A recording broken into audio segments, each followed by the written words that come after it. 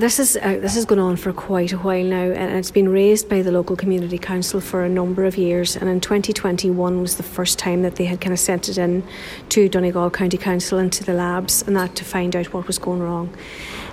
They also contacted the EPA and went back. The EPA came back to the council, and then the council went to Cllr, and it's just gone round in circles since. And it is regular and a regular occurrence.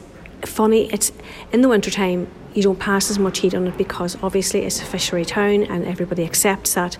But come the summertime and the weather's getting warmer and there is no fishing activity, you have to ask the question, what's going on?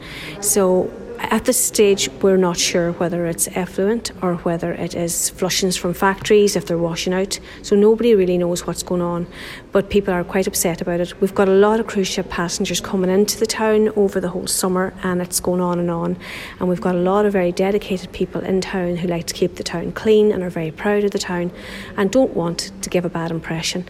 And this is what this is doing. So we need to get to the bottom of it for once and for all. And I was contacted again just the other day in relation to it, and I said I would bring it up at an environment meeting, but when Suzanne is here today I thought, you know what, I'll bring it up and prepare them for the next environment meeting to see can we get to the bottom of this issue. But it must be frustrating for you when you've been receiving complaints about it since 2021. It's extremely frustrating, and sometimes you feel like, gosh, you know, where do you turn and who do you blame? And it's not that there should be a blame game in this, we just need to get to the bottom of it and see who is doing what and is it wrong what is going on. And obviously if we've got bad smells, there's something not right, so we really need to find out what it is.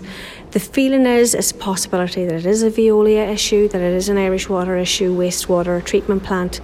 The heat doesn't help for sure, the effluent discharge wouldn't help, so we just need to make sure that whatever it is not bad for people's health and that it is very, very unpleasant at the moment, and we need to get to the bottom of it.